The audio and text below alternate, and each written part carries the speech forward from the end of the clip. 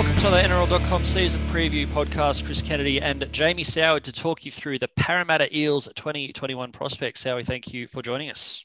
Thanks, CK. This is probably one of the most, if last year was the biggest hyped year for the Parramatta Eels, this year is for the Titans. But whenever a team starts celebrating old championships like NRL.com did with the Parramatta Eels, it's time for Parramatta to try and break that hoodoo, because that would be killing them. As a former player that was at the Dragons and seeing that, it kills you when they start winding back the championship years from 30-odd years ago.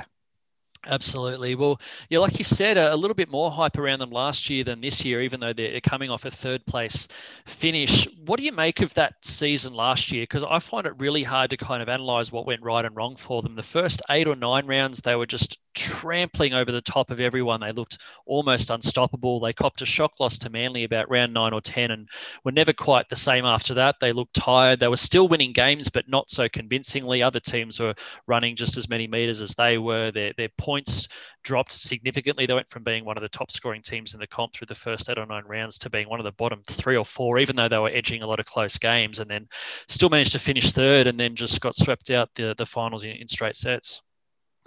Yeah, their season went in 3 ways. To start the year, they looked bigger, faster, fitter, stronger than everyone.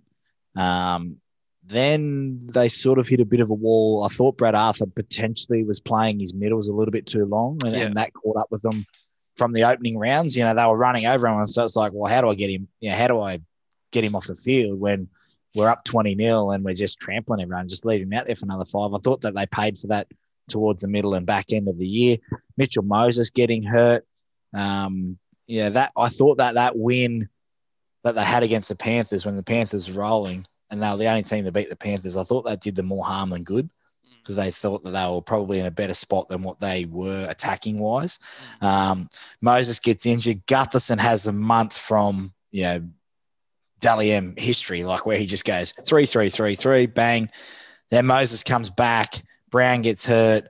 They never really quite get it all together and gel it to the fact where it's like, okay, boys, Reid Marnie's going to do this. Moses is going to get to this play and look at these options. Gutho's going to be here. Dylan Brown's going to do this, and we're going to finish the set. Like, that's a perfect set, right?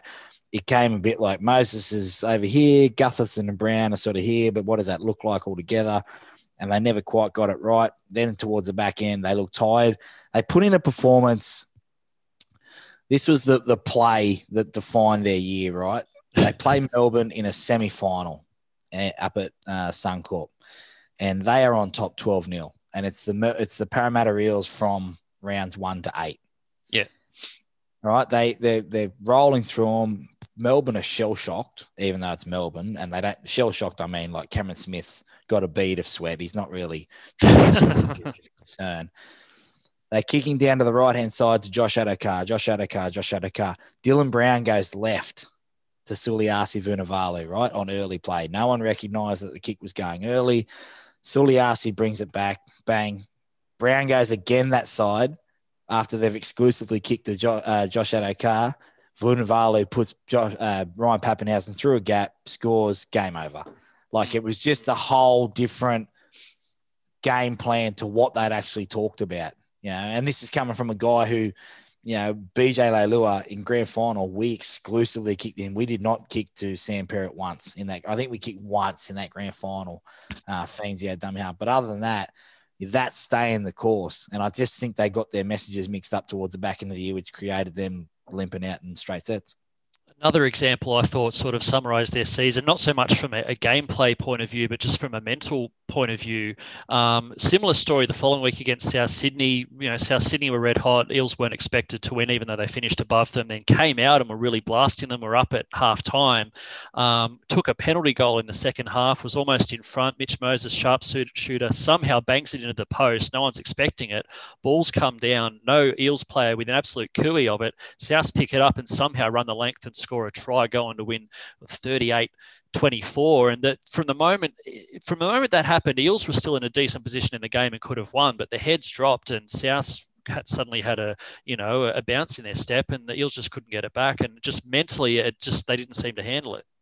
South Sydney have one of the greatest coaches of all time, probably the greatest coach of all time, staying the course. That's what made South so good towards the back end of the year is they knew what their plan A was. They didn't defer from that. Even if things weren't going right, what's the quickest way to get back to our plan A? And I thought that Parramatta had a plan A to start the year.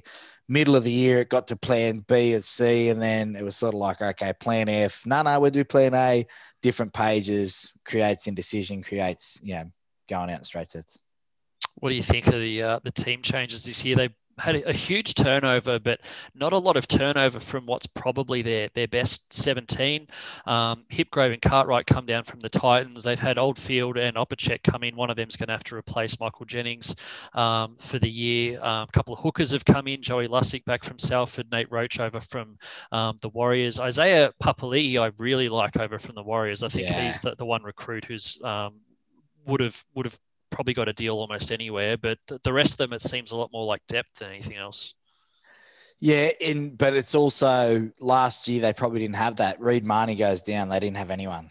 Poor old Will Smith was thrown in there at 9 and he can be that utility, but now they've got Joey Lussick, they've got Papali'i who can come in on edge if someone's not performing.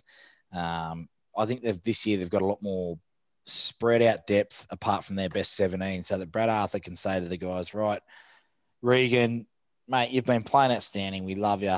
You've been playing 60 minutes a week. We're going to back you to 40 minutes this week, and we're going to try and get someone else in there in case, the best teams prepare for the worst situations at the right time. So, it may have Junior Paulo may have a week off rather than running him into the ground or, and you get that competition, that healthy drive so that everyone's ready to go at the right time. So they've recruited really, really well. Keegan Hipgrave, if he can keep his aggression intact and, potentially Cardi's a big loss because he's been training so well and he can create that little bit of offload in second phase, which is when Parramatta were rolling last year, it was off the back of second phase because it brought Gutherson into the game. It brought Moses, a running halfback, into the game rather than set play for set play for set play. So he's a big loss. I think he'll find himself in first grade, but they've definitely covered all bases this year, whereas last year they're probably a little bit skinny in some areas.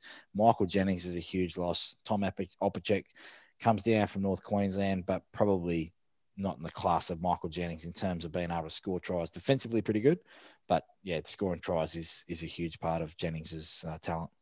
Do you foresee, I think we all think Opacek's going to start the season. Obviously, Oldfield can play centre as much as he can play wing. As the season goes on, someone like a Will Penasini, he's not in the top 30 at the moment, but absolutely highly rated youngster, a few good players coming through the system out there at Parramatta.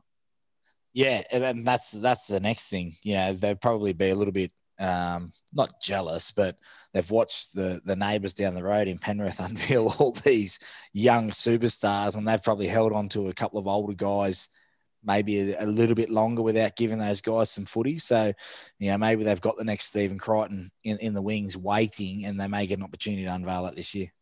What about the coach? He's been there for a while now. He's got a lot of credits in the bank from the way that he handled them through the salary cap scandal. He's Parramatta through and through. He's got a pretty good win record if you take out, the fact they lost all those points from the salary cap thing. He's if they give them those points back, he's made the finals more often than missed them. So his record's not too bad, but just in terms of taking them to that next level, is Brad Arthur the guy? He is the guy. However, I think that they'd need to get to a prelim final this year or next year at least. Like he's got 2 years, I think. So, they'll give him.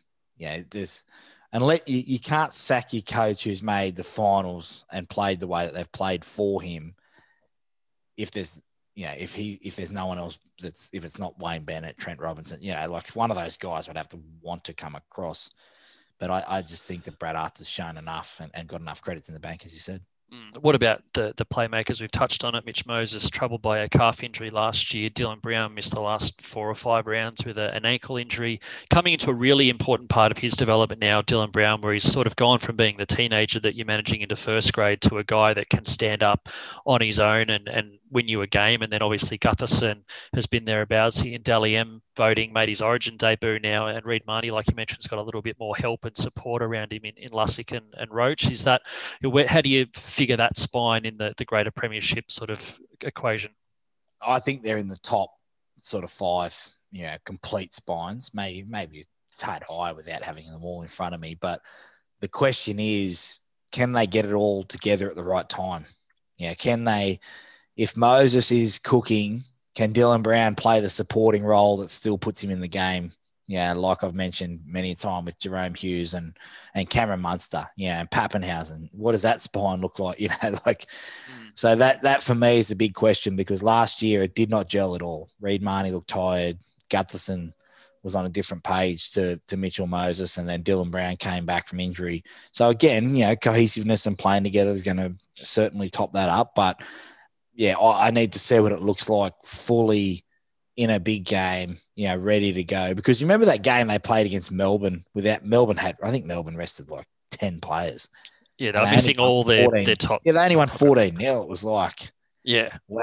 Yeah, it was really hard to watch Parramatta, who was so dominant at the start of the year, only beat Melbourne 14-0. So I think that they're finals contenders. They're in my top 6, but I don't know if they'll be third like they were last year. Yeah, so I was going to say prediction time, but you pretty much answered it. So you reckon around that 5th or 6th sort of? Yeah, because I think the big 4 of Rabbitohs, Penrith, Roosters, Raiders, Melbourne, that's your 5. Parramatta might slip a little bit this year. It's dangerous times. Like, they've got the squad. There's not too many years you can say you've got the squad that has got a top 5 player in across the board in most positions, and they've got that. So, we'll have to wait and see if they can get it all together. See how they go. Thank you once again for your insights. Thanks, mate. Cheers.